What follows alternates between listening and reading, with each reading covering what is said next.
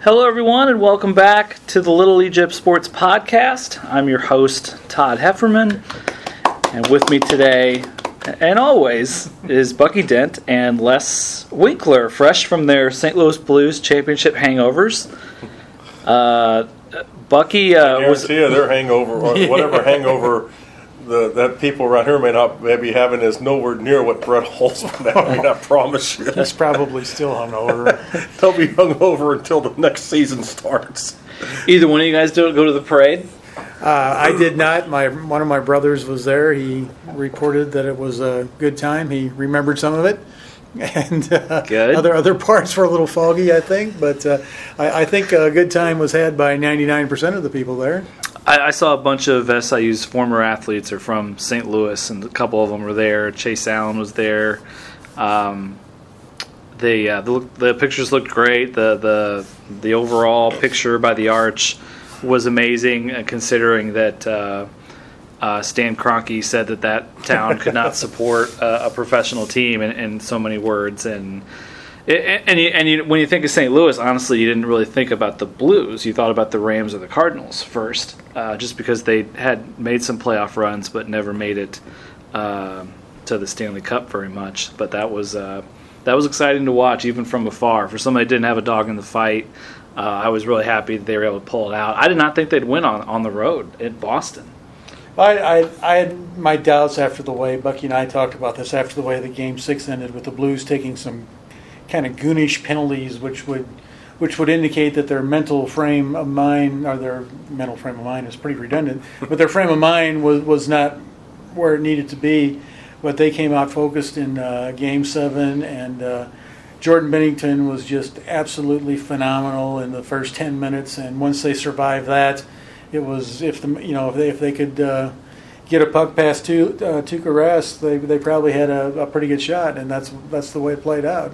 The thing I saw right after Ryan O'Reilly's goal in Game 7 was a tweet that in the last 7 Game 7s in a Stanley Cup final, the team that scored first never relinquished the lead.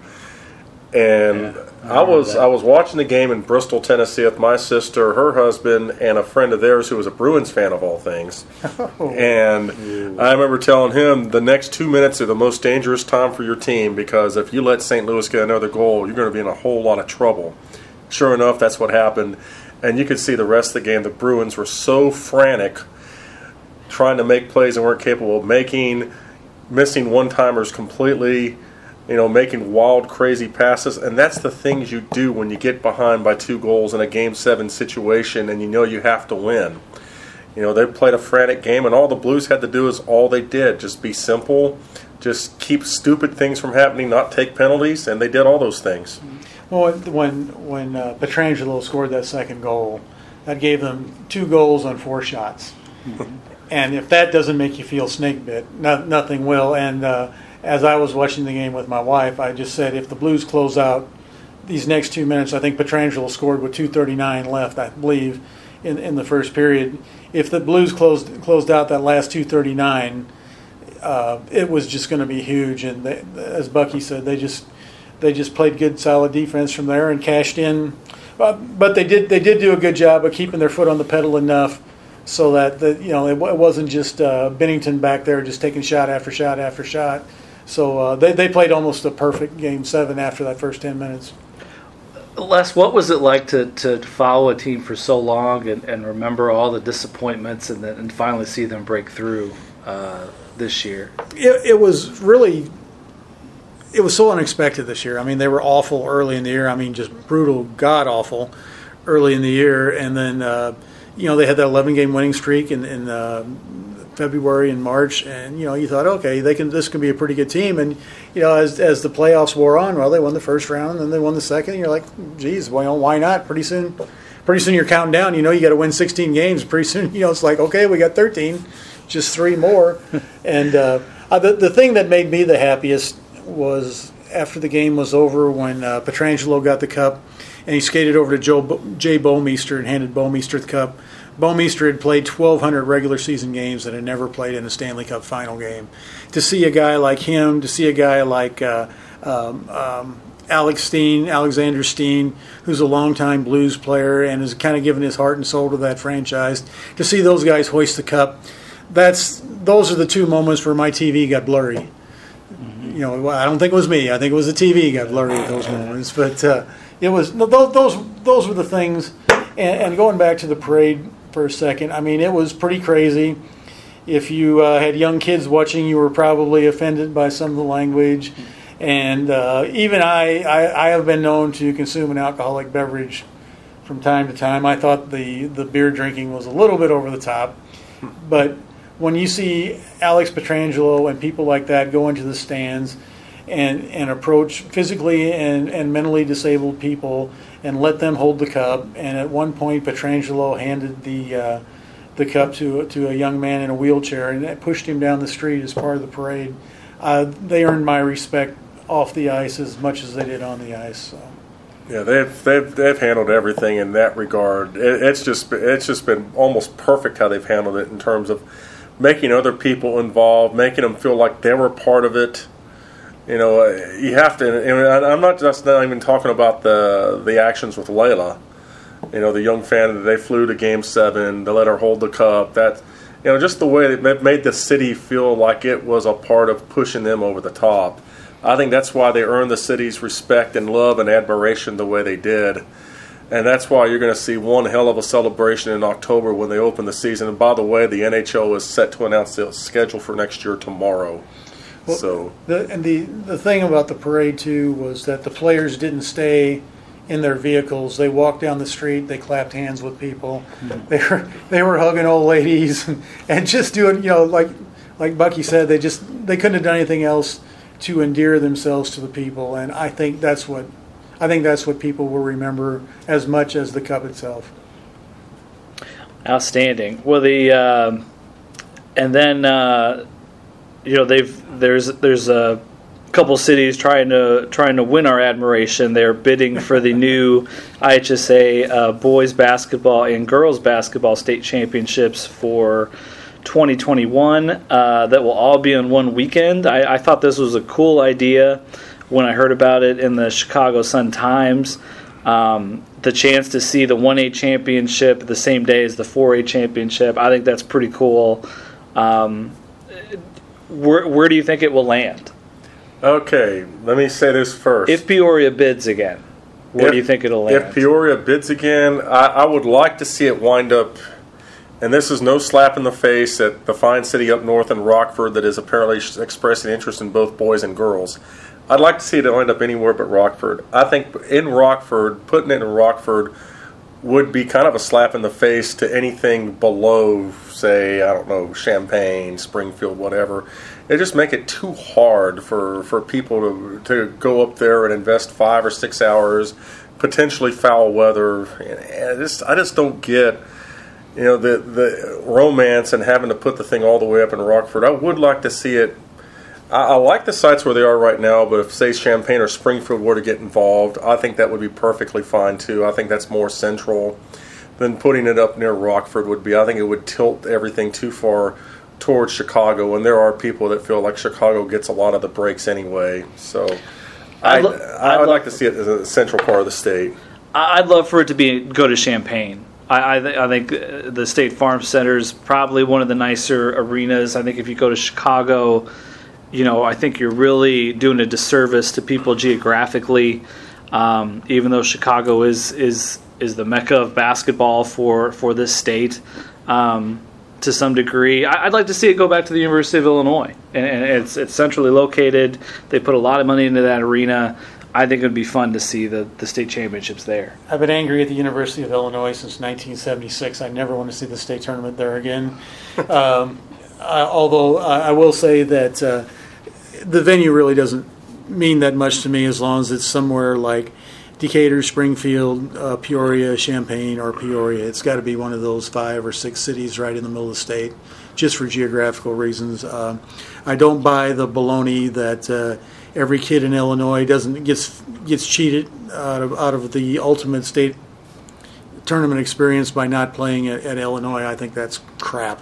I think any kid who's playing in the state championship would be just as happy if he's playing in a hayloft or on an asphalt court if it's for the state championship. I don't buy it. I think that the big thing that whoever gets it, they should have the fans, the players' best interest in mind, and not one particular university or one particular city, but make it a fan-friendly, very accessible thing for the fans, the players, and whatever. And I'm fine. From everything I've heard, Peoria's done a wonderful job. I think people are happy in Bloomington Normal. Champaign would do a good job. I don't think that's as important as people make it out to be. And the other thing here is, too, I'd like the idea of having all 4 classes in one setting. Love it. I would get a kick out of just camping out on Press Row and wherever it is and watching 4 state championship games be played on that Saturday. I just don't think it needs to be geographically isolated. And the same people up around Chicago and Rockford that are pushing for this would be aghast if the IHSA decide to put it at Banterra Center. Yeah. The wailing that would come from up north would let's just say we could go on for hours about that, but they would have no idea with making, say, some school from here travel 5 or 6 hours to go play the state championship game up there. Yeah, like Zion Benton coming down here to Carbondale would be, you're talking about a trek. Yeah. And I agree with Bucky. I think having the 4 classes playing on the same weekend in the same venue is just, I don't think they could have done anything better. I will be interested to see the details, the logistics of when the games are going to be played. The main reservations that area coaches had about it is that, are we going to get the same? We don't want to play on Thursday and come back Friday if our opponent plays on Thursday and doesn't have to play till Saturday. And I totally understand that. They want to make sure that all teams in the same classes have the same amount of rest. I get that. Yeah. And preparation time. Yeah. So the logistics of that will be interesting, but the framework I think is outstanding. Yeah, I think it deserves to have a chance to be played out. The one question is just make sure it's geographically fair for everybody, not just for a few. Right. Well, we'll see where that one, didn't we?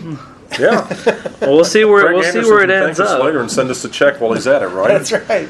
I imagine there'll be a lot of bids. I'd be curious to see who does bid. If SIU does bid for it, I just think we don't have I don't think we have the framework here to handle that. I don't see basketball here in Southern Illinois. I could see maybe 1 to 3A football playoff games, or when we used to have the state golf. It makes all the sense in the world to play the state golf tournament down here. Yeah, better weather. I agree. Quality courses. Yeah, you got good courses around here. There's no question about that. Yeah, I agree. And the also college basketball, a lot going on, but they've changed a couple of the rules. The first one being the 3-point line is going to move back a couple of inches. A lot of coaches I've talked to don't think it's going to be that big a deal, that shooters shoot, and a lot of them were shooting over there anyway.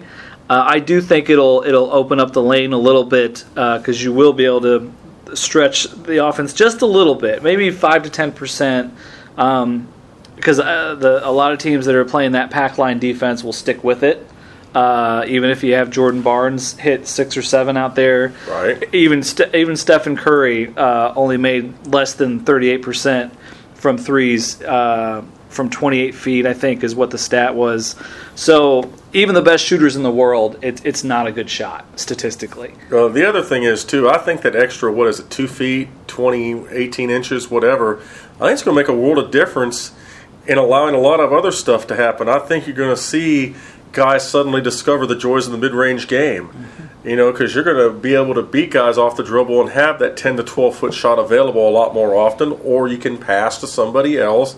And they're not going to be able to hedge as much out front because now you got that extra space to defend between the three-point line and, say, the lane. I like what that's going to do in terms of the game. I think it's going to lead to a better flow. I think it's going to lead to better shots.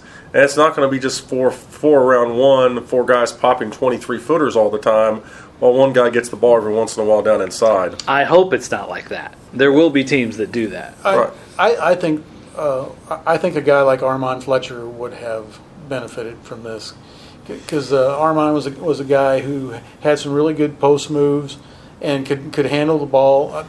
Like Bucky said, that extra foot, that extra 18 inches is going to create just enough space where people won't be able to clog up the lane, and your bigs are going to have to defend a little bit farther out on the floor. That's going to be that's going to make for some interesting things. But just open up the movement a little bit, just so that the inside isn't so that the lane isn't a glorified wrestling ring.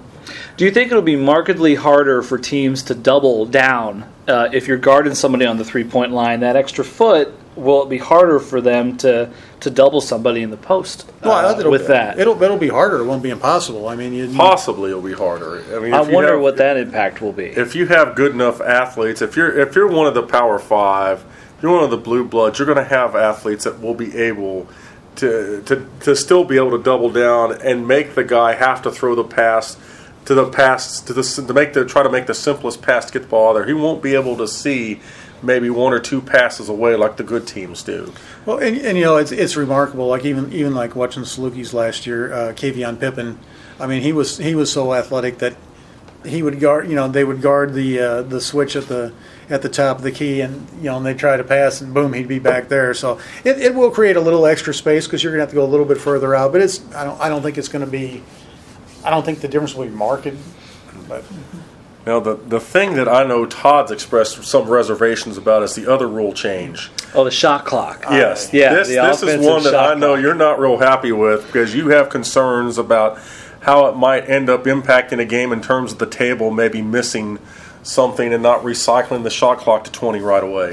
I'm not familiar with exactly what controls the people at the table have to reset the shot clock, other than I assume it's just a button that they hit if they have a rebound, and now they've got to think in their head, okay, if it's an offensive rebound, and now they get 20 seconds instead of 30, which I don't necessarily think it's unfair. I think it just is a dumb rule. I just think it's a dumb change to justify it by saying we have a pace of play problem in college basketball is one of the most ridiculous things I've ever heard. Pace of play isn't the problem. We don't have a pace of play issue in college basketball. We have a have and have-nots issue in college basketball. This is one of those issues where you say, the people in charge, what the hell are you thinking? Just let's give them something else to deal with at the table. That's what I don't like. You talk to any coach at any level, and one of the keys that they will tell you is if we can hit the offensive glass, we're going to win the game.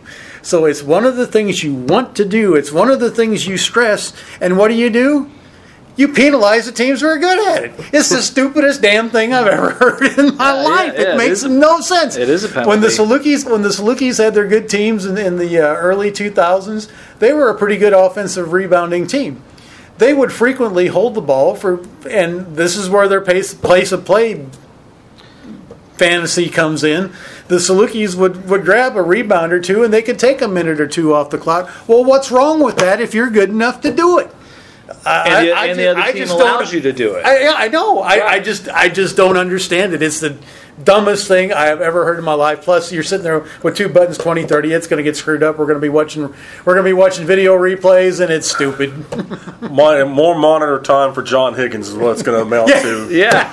I mean, are they going to stop? Are they going to stop? And other than Chris Case, who's going to get excited about watching John Higgins at the monitor for 30 minutes a game? I mean, they have enough trouble. They need to figure out. They need to just rule that say if you have a shot clock violation, the other team gets the rebound. You just play on, and that they need to change that rule. They need to change that rule. I think if you get 20 offensive rebounds, they should just declare you the winner.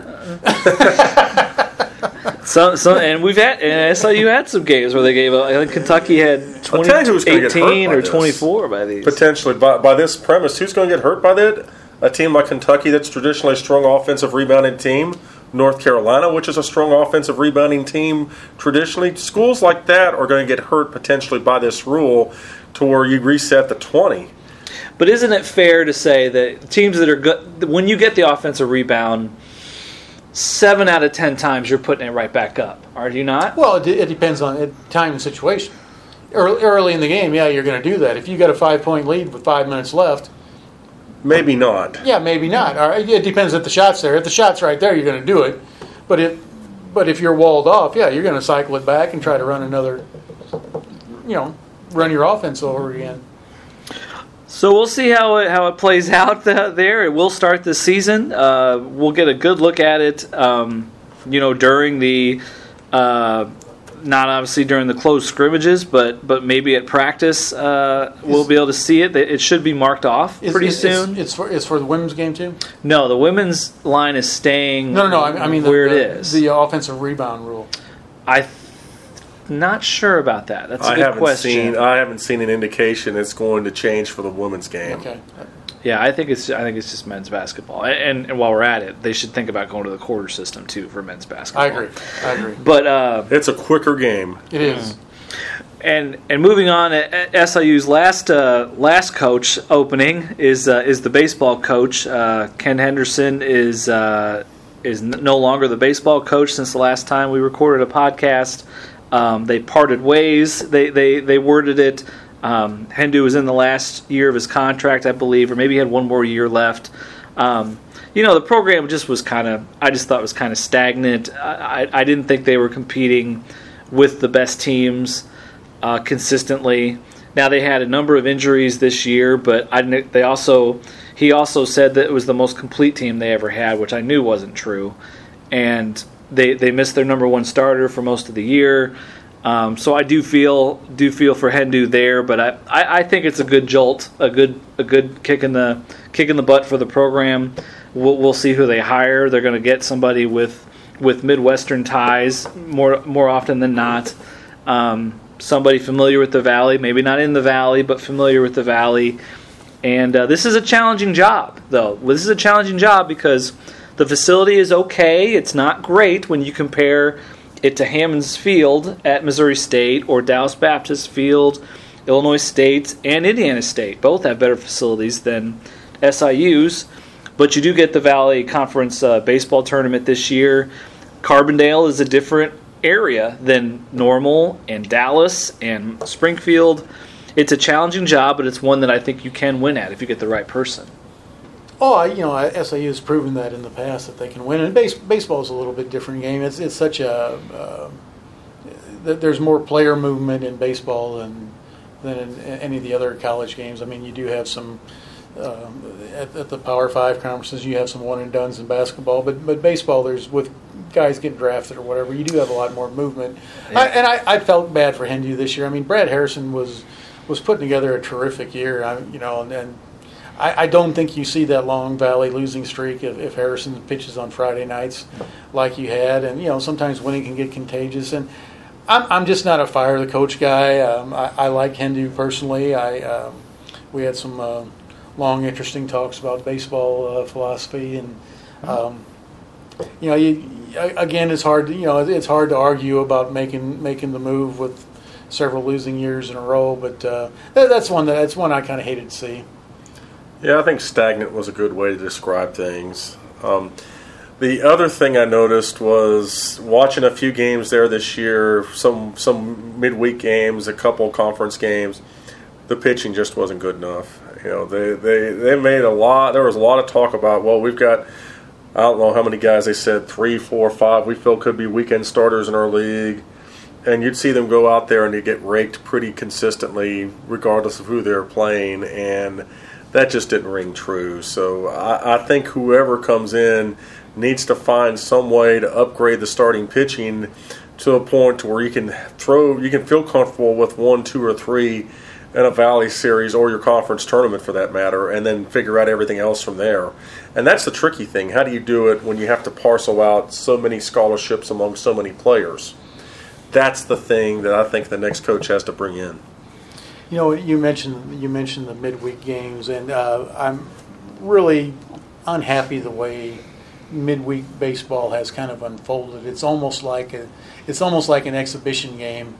You probably your starter's going to throw maybe 3 or 4 innings. You're not looking for that guy to they just run so many people in and out. It just kind of loses. And it's not an SIU thing. It's everybody. It's everybody, and it just I don't know.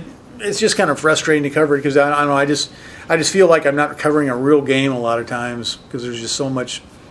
It's almost like a roll of the dice a lot of times. Yeah, I would say that SIU's done a pretty good job of developing a fourth starter the last couple of years that could go on like a Tuesday, but they had so many injuries on the weekend they would have to pull that person. They would have to have like a bullpen day, what you're talking about. Mm-hmm. Usually that was on a Wednesday if they had 2 midweeks. Sometimes they had 3 midweeks before they got to Friday.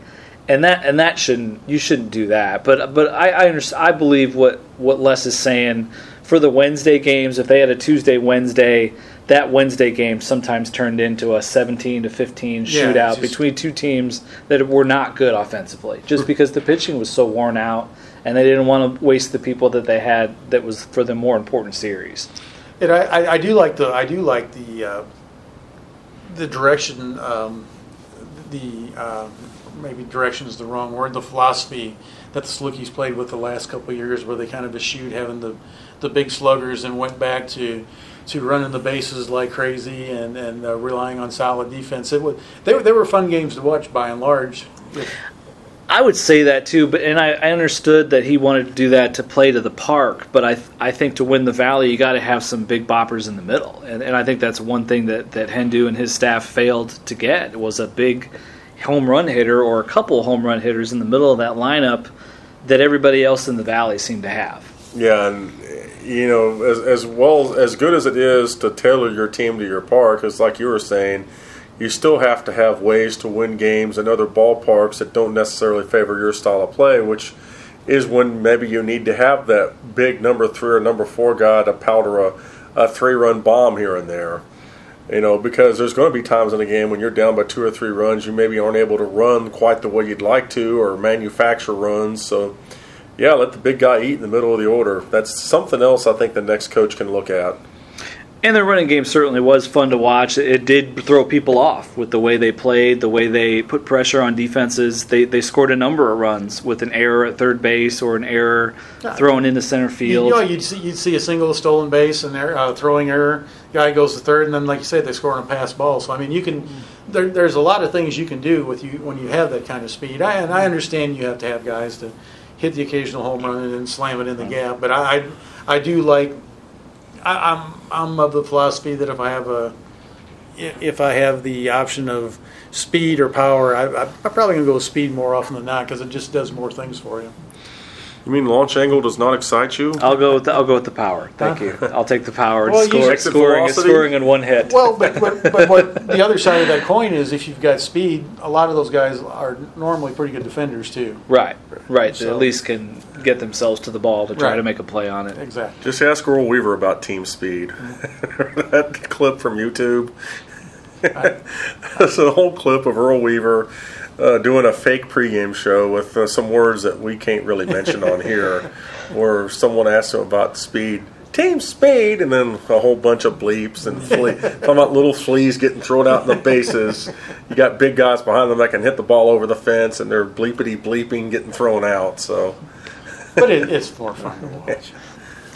Well, we'll see who Jerry and his staff come up with to lead the baseball team into the 2020 season.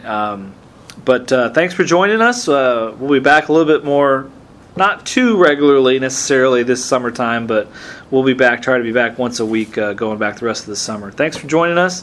To subscribe to the Southern Illinoisan, please go to thesouthern.com or call 618-529-5454. Thanks for joining us.